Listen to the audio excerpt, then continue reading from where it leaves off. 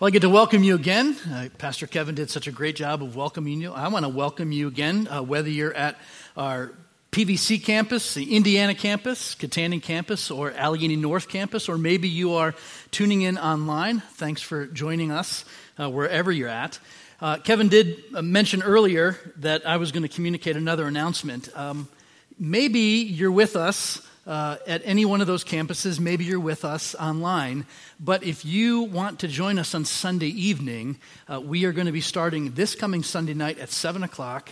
We are going to have some chairs set up in the foyer of the church, social distanced. I'm going to be wearing a red sticker. I'm wearing a yellow sticker now. I'm wearing a red sticker on Sunday night. I will also be wearing a mask and trying to figure out from now until then how to preach with a mask on.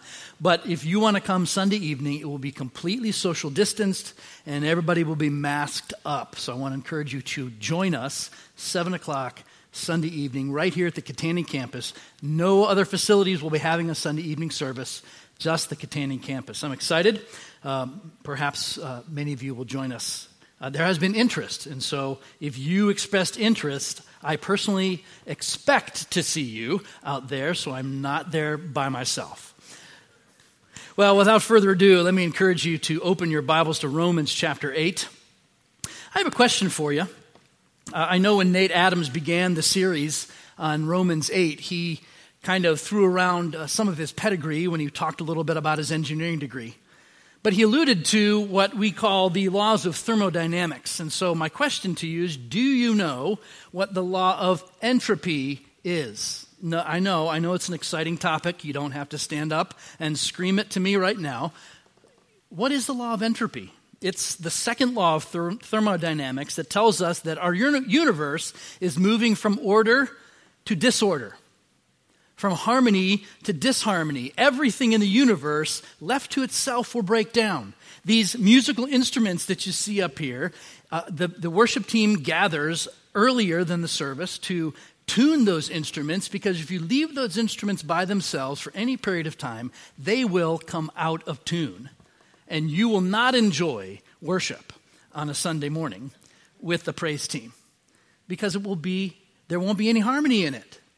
We have to constantly tune instruments, and those of you who play instruments, thank you very much for giving the attention to do that. If you wind your watch, I hope some of you still wear watches. Maybe you wear a smartwatch. Well, if you wind your watch and you leave it alone, what happens? It dies. If you forget to put your smartwatch on the charging dock, it dies. It stops working. Eventually, everything runs down. It's why I have to put Thompson water seal on my deck every single year. And I stress every single year. I have to get the pressure wash the deck, and get Thompson's water seal to preserve the deck a little bit longer than normal. Now, if I were to leave it alone, what would happen? It would fall apart. It would break down. It's why we have to cut our grass on a regular basis. We can't let our grass go, or it will turn into a jungle. And just as a side note, for those of you who have teens, it probably explains why your kid's room is in whatever stage of disarray. But they'll say to you, "But Mom, I left it perfectly on Saturday afternoon. Why didn't it stay that way?" Let me just give you a little tip, and this is free. If you have teenagers and they struggle with cleaning their rooms, just shut the door. Seriously, just shut the door, because one of these days they're going to be out of the house and you're going to be longing for that dirty, messy room again. I know. I've been there. I don't trip up the steps anymore because my kids are gone, and I miss it, to be honest with you. Why does this happen? And by the way, do you know that there's a theory going around in this world called the theory of evolution that actually goes counter the second law of thermodynamics? It says that things move from simple to more diverse and more complex things. But the second law of thermodynamics says things break down. We live in a world that is breaking down. The universe and everything in it is running down. Henry Nouwen says, "It seems that there is no such thing as pure joy. but that even in the most happy moments of our existence, we sense a tinge of sadness. In every satisfaction, there is an awareness of our limitations. In every success, there is the fear of jealousy. Behind every smile, there's a tear. In every embrace, there's loneliness. In every friendship, distance. And in all forms of light, there is the knowledge of surrounding darkness. But this experience, in which every bit of life is touched by a bit of death, points us beyond the limits of our existence. It can do so by making us look forward in expectation to the day when our hearts will be filled with perfect joy, a joy that no one can take away from us. I don't mean to be a downer. There is light at the end of this tunnel, but life is hard, isn't it? Life, if you look at your life, to a certain degree or another, it probably hasn't turned out the way you thought it would, did it? And you struggle every day. And we're in the middle of a culture right now that is just coming unhinged, and none of us knows where to turn when we watch the news. Who's telling me the truth today? Who's telling me the truth tomorrow? How am I going to respond to the stuff I hear on Facebook and Instagram and Twitter and the news?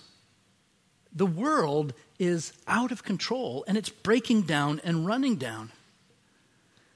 And I'm so grateful that we are in the greatest chapter in the Bible. Why? Because I think that we are scaling the heights of the gospel. What is it that brings hope and provides hope to Christians in a world that's breaking down? It's the gospel. And Paul, the whole book of Romans, Paul spends a lot of time talking about justification. It's being declared righteous because of the righteousness of Christ. And then he unfolds this whole doctrine of sanctification, where you are being made in reality to what God has already seen you as through the righteousness of Christ. And then Scott talked about it last week. We're adoption as sons and daughters. And these are all plateaus and little places in this as we're scaling this huge, magnificent message called the gospel. By the way, how many of you have ever been to the Grand Canyon? Just let me know.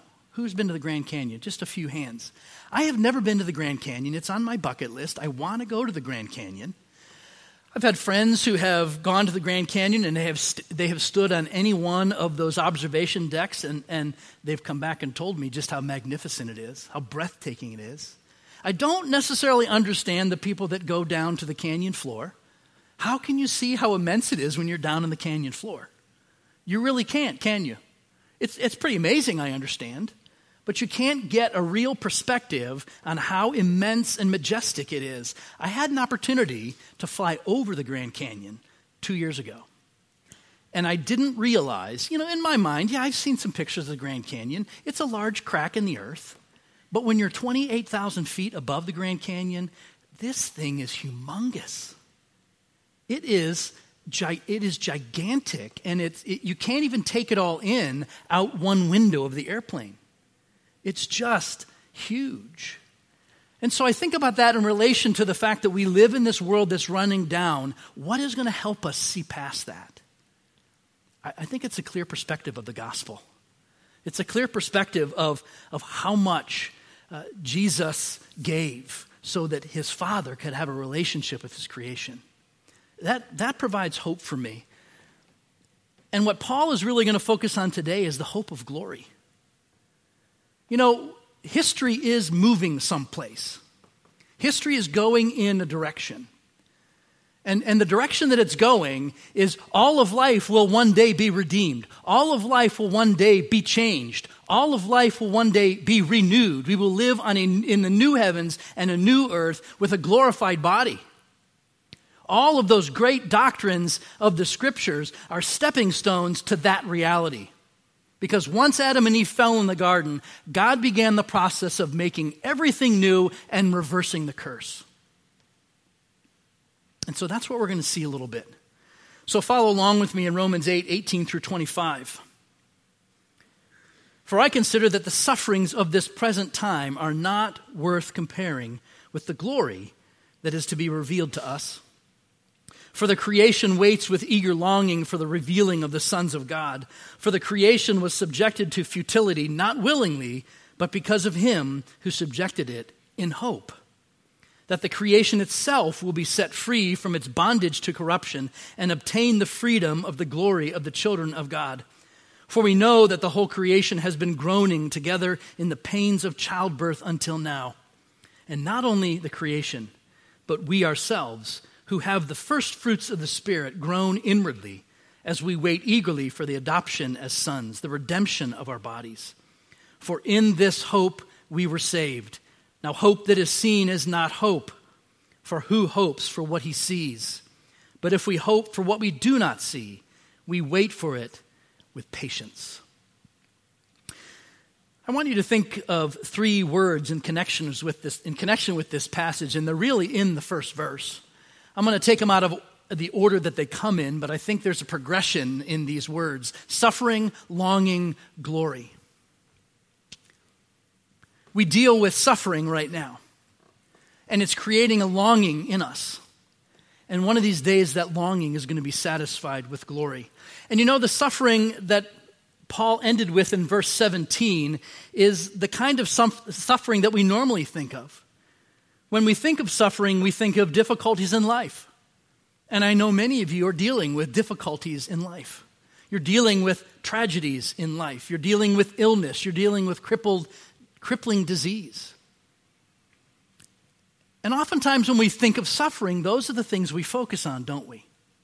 But I'm going to suggest that that's the valley floor of life in this world. That's not the 28,000-foot view. These are implicit in what Paul is saying in these verses, but Paul is thinking about a suffering that is much more cosmic, which he refers to later as the bondage to corruption, to which the whole creation is subject. And why is the whole creation subject? Well, Paul says because of him who subjected it in hope.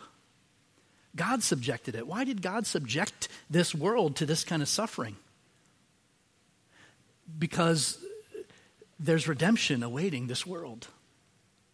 And just like he had to cast Adam and Eve out of the garden to keep them from staying in that state of sin and decay, he had to subject this world to the suffering so he could reserve new life for it through the sons and daughters of God.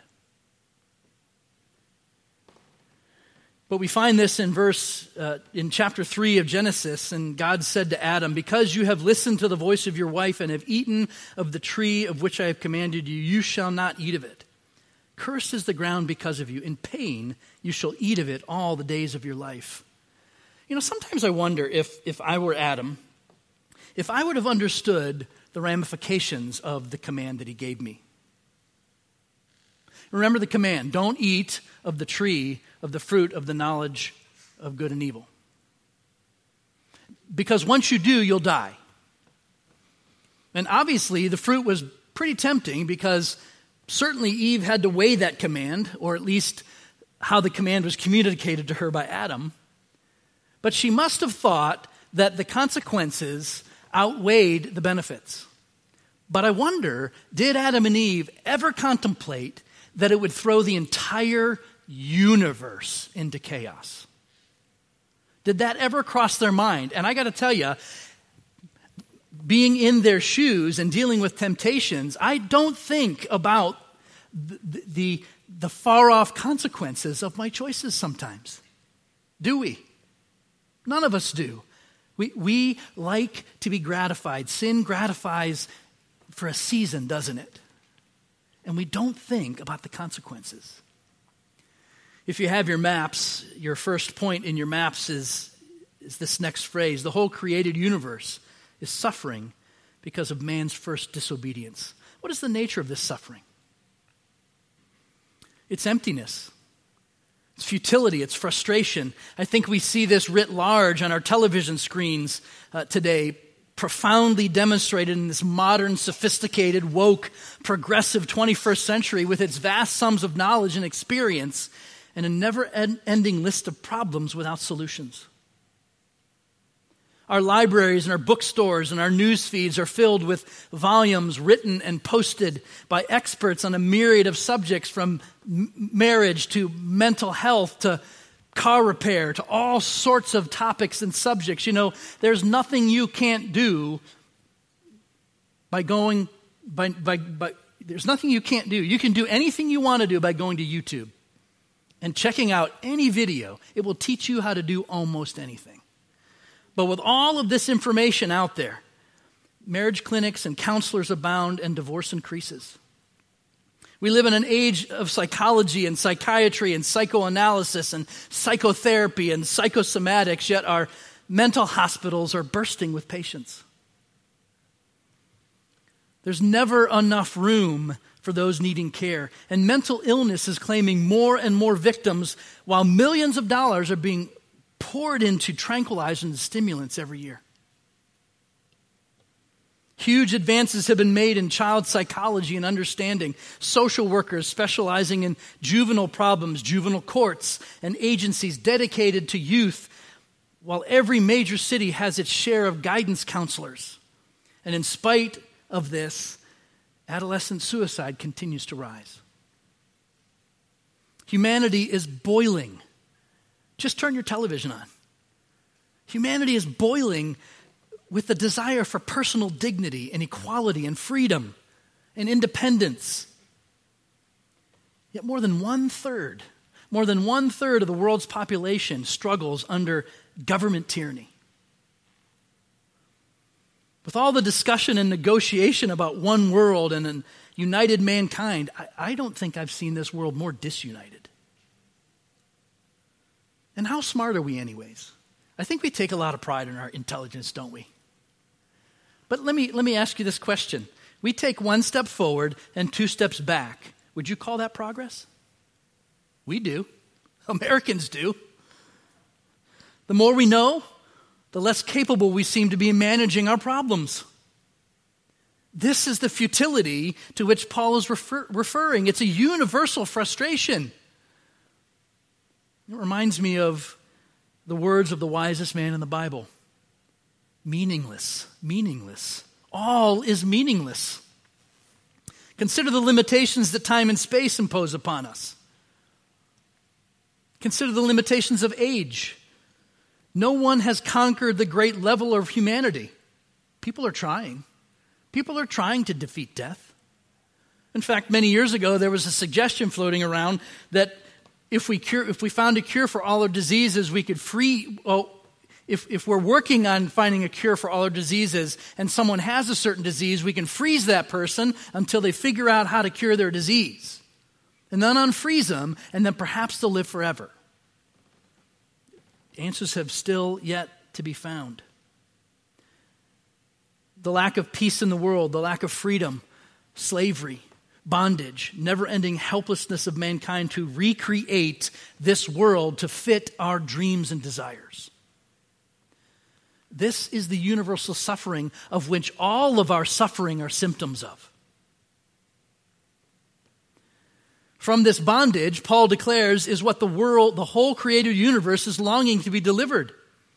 We long for something better, don't we? I hope you do.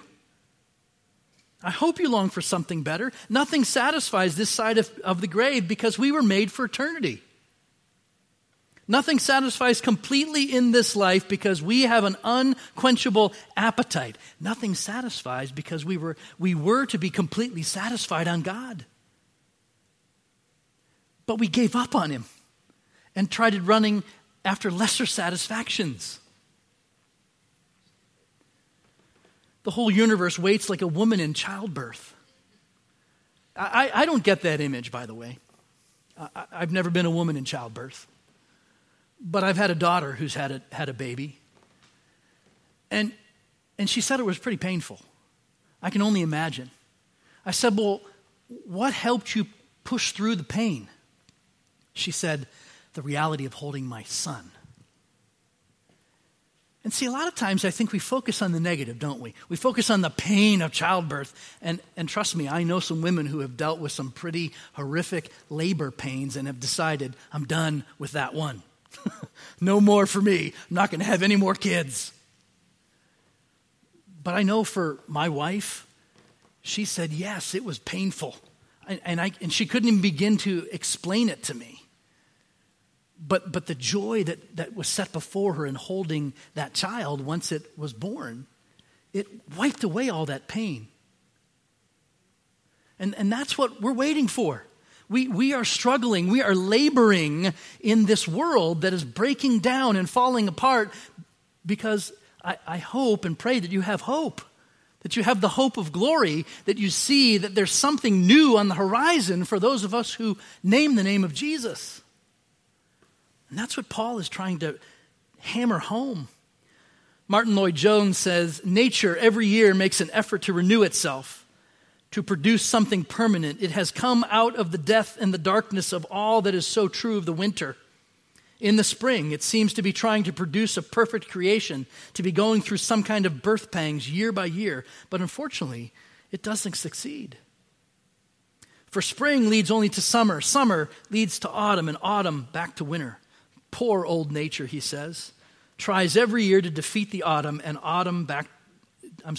poor old nature tries every year to defeat the vanity, the principle of death and decay and disintegration that is in it, but it can't do it. It fails every time. Paul says that not only does the whole created universe long to be delivered from this bondage to corruption and decay, but so do we. But so do we who have the first fruits of the Spirit. You ever wonder what that phrase means? First fruits of the Spirit means that it's the Spirit that is guaranteeing that God is going to work in us everything that He has promised He would do. He's going to bring about restoration.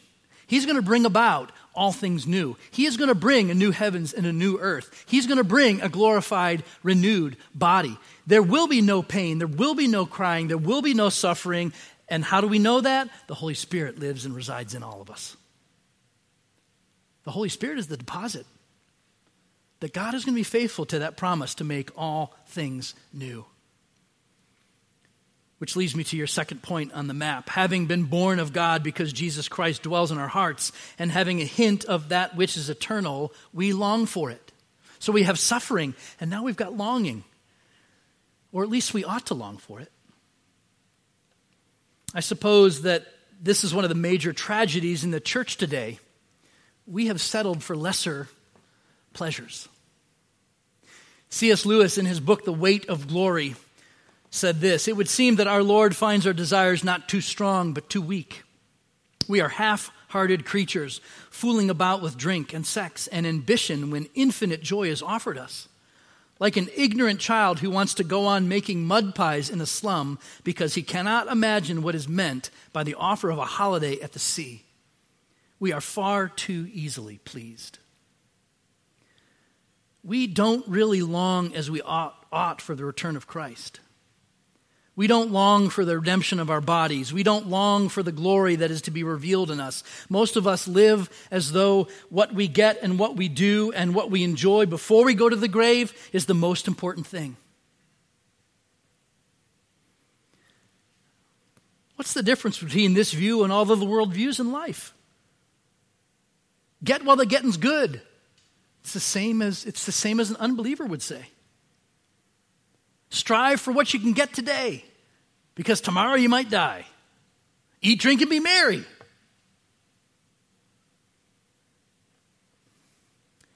The details of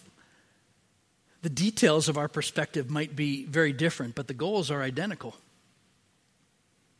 And we as Christians operate in that basis. One school of Greek philosophy taught that the body was evil, and that the best thing was to get out of it, to escape into whatever glory awaited the human spirit, for the body was a prison holding us in. And I think this philosophy has crept in to the church. Some Christians have an ejection seat mentality. And I think, honestly, Pastor Mike really talked about it several weeks back when he was talking about the rapture. I think that we've even created a theological perspective on this ejection seat mentality. We actually believe that as things get worse and worse and worse before Jesus returns, we can just hit the rapture button and we'll escape it. See, I don't think that philosophy is biblical. We don't have an ejection cord to zip us off into glory when things get difficult. I wish that were true. I wish I could avoid some of the pain and the struggle and the suffering that I've had to deal with. But I can't. And none of us can. We're all tempted to feel that way. See, the biblical viewpoint is that though the body is in pain and suffering and is limited now, this is an important aspect of our eternity. It is something that is part of the plan of God, part of the privilege committed to us as Christians. Well, some of you may be thinking, well, if you had told me that before I signed up to be a Christian, I probably wouldn't have signed up. Well, Jesus already told you. Didn't Jesus look at his disciples one day and said, in this world you will have trouble. But take heart, I've overcome the world. He didn't keep that secret from us. He didn't say that following him would be a bed of roses. Now, certainly there is a modern perspective on that called the health and wealth gospel that wants to say, hey, everything's going to be okay. And if everything's not okay, you must be in some kind of a sin, brother or sister. You haven't named it and claimed it enough. Not in the Bible. Listen to what Paul says in Philippians chapter 3, verses 8 through 11. I don't have a slide for this, but follow along as I read. For his sake I have suffered the loss of all things and count them as rubbish, in order that I may gain Christ and be found in him, not having a righteousness of my own that comes from the law, but that which comes through faith in Christ, the righteousness from God that depends on faith, that I may know him in the power of his resurrection and may share his sufferings, becoming like him in his death, that by any means possible I may attain the resurrection from the dead. See, what is happening to us now is something that we never need to see as meaningless. The struggle, the strife, the difficulties, the challenges, the suffering, none of it's meaningless. It has a purpose. Our suffering is not wasted.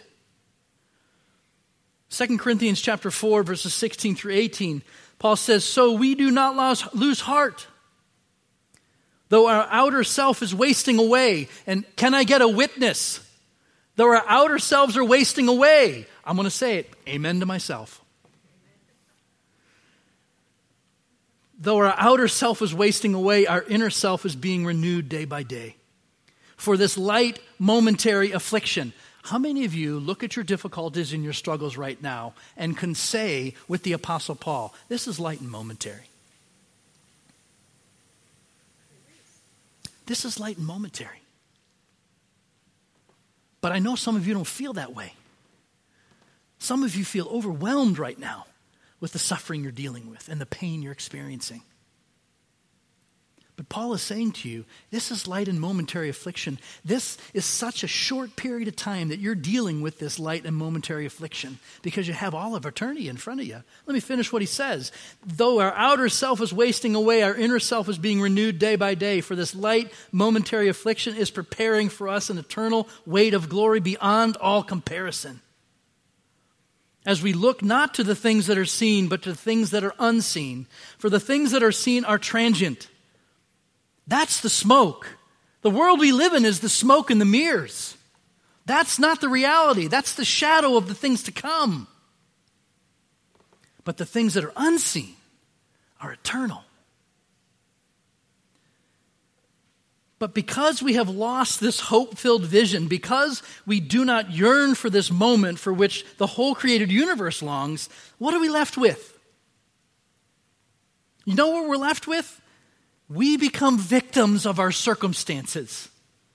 We become victims of our day in and day out. We become victims of our pain. When you get right down to it, life is meaningless apart from that which lies on the other side of the grave. Why do I say that? Because it is so much longer than this time we have on this earth. Now, there are two destinations beyond the grave. They're both eternal. One will be Groundhog Day and suffering all the time. You'll be watching that movie over and over and over again without Christ. The other destination is the joy that we're waiting for. It's the hope that we need. It's the renewal that all of history is pointing to. It's the new body. It's the new heavens. It's the new earth. It is living and residing with God in glory. It is his presence forevermore. All human beings have eternity written in their hearts. We long for it. We must. It's part of the image. It's part of what we bear as image bearers of God. See, immortality is more than a discovery or an invention or a good thing we have added to make the world a better place in which to live. Immortality is infinitely more than this. The Apostle Paul insists that immortality is to live forever in a body that is incorruptible, immortal, and undefiled. He says so in 2 Corinthians 5, 1 through 5, for we know that if the tent, that is our earthly home, is destroyed, we have a building from God, a house not made with hands, eternal in the heavens. For in this tent we groan. That's my experience. I know it's your experience. In this tent we groan, longing to put on our heavenly dwelling, if indeed by putting it on we may not be found naked. For while we are still in this tent we groan, being burdened, not that we would be unclothed, but that we would be further clothed, so that what is mortal, listen to this, may be swallowed up by life. Do you think you really are alive today? The life that you experience today is nothing compared to the life you'll experience in eternity. No matter how good it is, it's nothing. Because this mortal life is going to be swallowed up in what is real life forever and ever.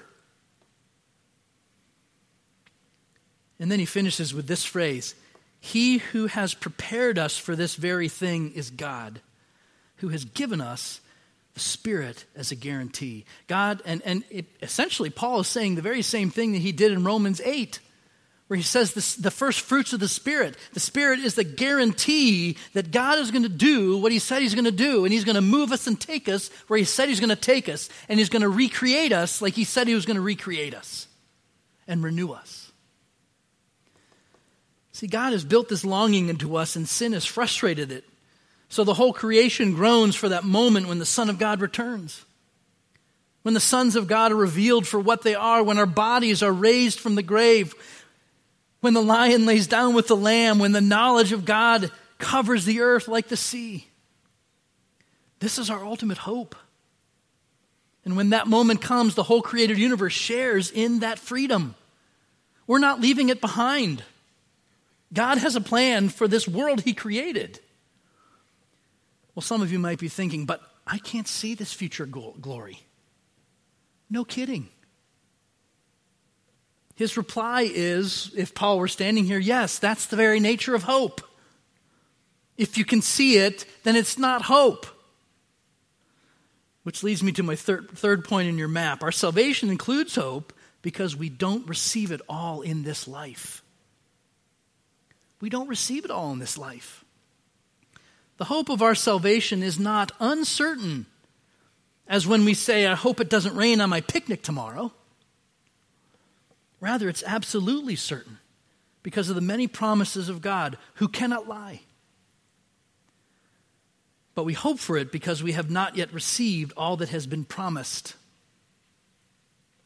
So Paul concludes with verse 25. He says, but if we hope for what we do not see, we wait for it with patience. The key to perseverance and suffering with hope is to keep our eyes on the promised future glory. I've been saying it for several weeks now. I know it was a phrase that was coined by missionaries, by harvest folks that have gone on the mission field over the years when they encountered circumstances and situations that were not ideal. They were encouraged with the words, it's just the way I like it. I've started to apply that to almost every circumstance in my life. I apply it to hearing bad news on television. I apply it to seeing bad news in and around me. It's just the way I like it. I apply it when I hear that there are more cases, although I'm not worried about cases of COVID. I'm more concerned about the death and the hospitalizations. People are going to get sick. That's just the way viruses are. People get sick. It's just the way I like it, though. It's just the way we like it. Paul says that though we ourselves are redeemed in spirit, our bodies are not yet redeemed. It's just the way I like it. We too are groaning. All through this paragraph, there's a constant contrast between groaning and glory. Yet the two are linked. Nature groans. We groan, yet the groaning is producing the glory. Do you see it? Our groaning is producing the glory. I want to remind you again of what Paul said in 2 Corinthians 4:17. For this light momentary affliction, look at this, is preparing for us an eternal weight of glory beyond all comparison. Have you ever thought of your suffering in that way? That our suffering is actually working for us, not against us. Our struggles are actually working for us and not against us. Our difficulties are actually working for us and not against us.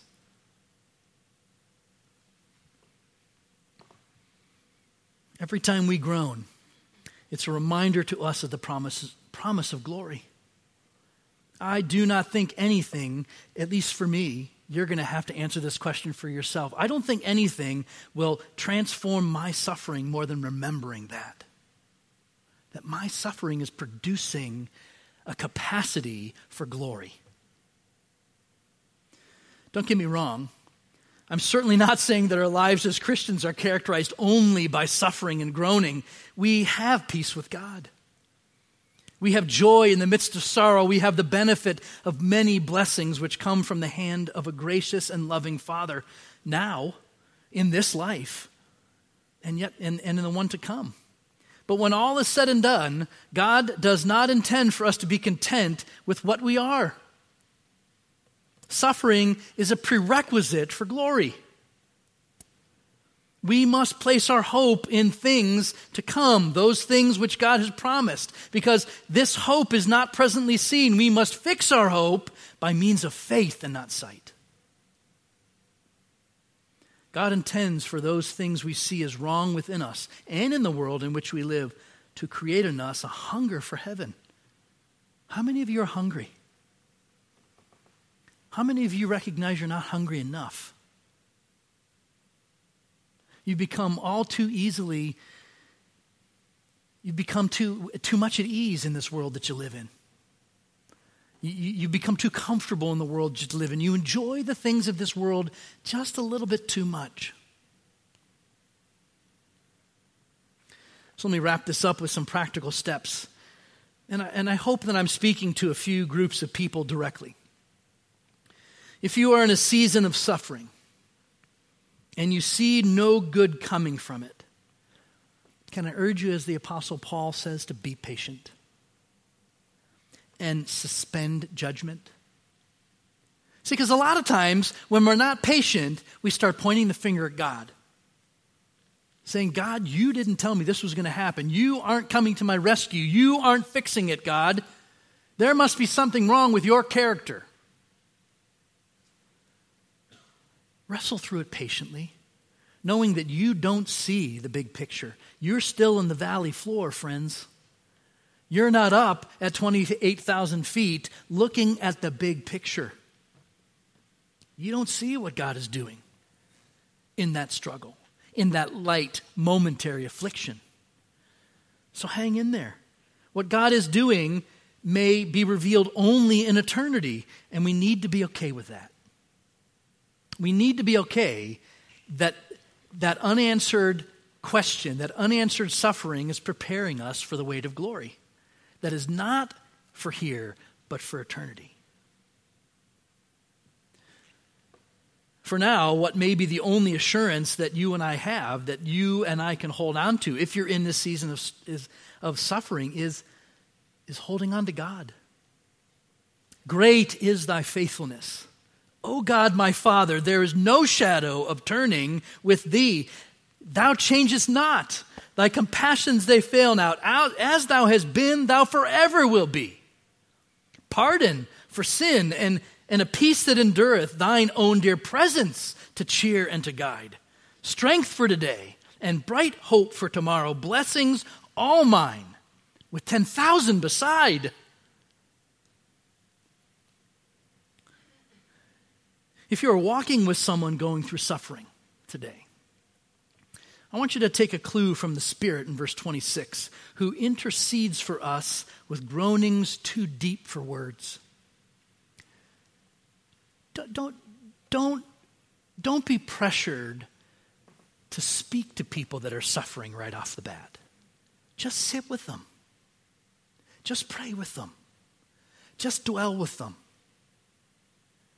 Allow the Spirit to minister to them through your presence. And as you're praying for them, I want to encourage you and caution you to be careful how you pray. Because if God graciously sends suffering and groaning into our lives to perfect us for heaven, why in our prayers do we ask God to remove our suffering and pain? They might be the very messengers that God is sending to us to get our attention onto Him. You need to pray with this person for strength and endurance. Pray for hope to be set on heaven. Pray, thy kingdom come, thy will be done. Don't try to explain it and fix it. That's our natural tendency, isn't it? To try to fix it. Just weep with them. Just sit and weep with them. If you're an unbeliever today, some of you may be tempted to sit here and say, wow, I really like this hope-filled thinking. What a peaceful, comfortable way to live. These things are only true because of who Jesus is. And they're only true for Christians because we have given ourselves to Him. If you don't belong to Christ, none of these promises are true for you. They can't be. But you have to receive Him, and you can receive Him. Don't leave today without receiving Jesus, because then these things will be true of you today. C.S. Lewis said, and I paraphrase, don't come to Christianity because it's comforting. Don't come to Christianity because it's encouraging. Don't come to Christianity because it's relevant. Don't come to Christianity because it's exciting. Come to Christianity because it's true. But know this, the hopelessness of our suffering without Christ is something that should make us all seriously consider His claims. The suffering of an eternity without Christ ought to seriously cause us to think about what Jesus said and who He was. Only Jesus says, I am the way, I am the resurrection and the life. Whoever believes in me, though he die, yet shall he live. Only He has overcome the grave. Only He can make all things new. Amen. Would you pray with me? Thank you for listening to this sermon from Harvest Community Church. We invite you to join us at any one of our 4 campuses located in Kittanning, Petrolia Valley, Indiana, and Freeport. For more information, check us out on the web at harvestpa.org.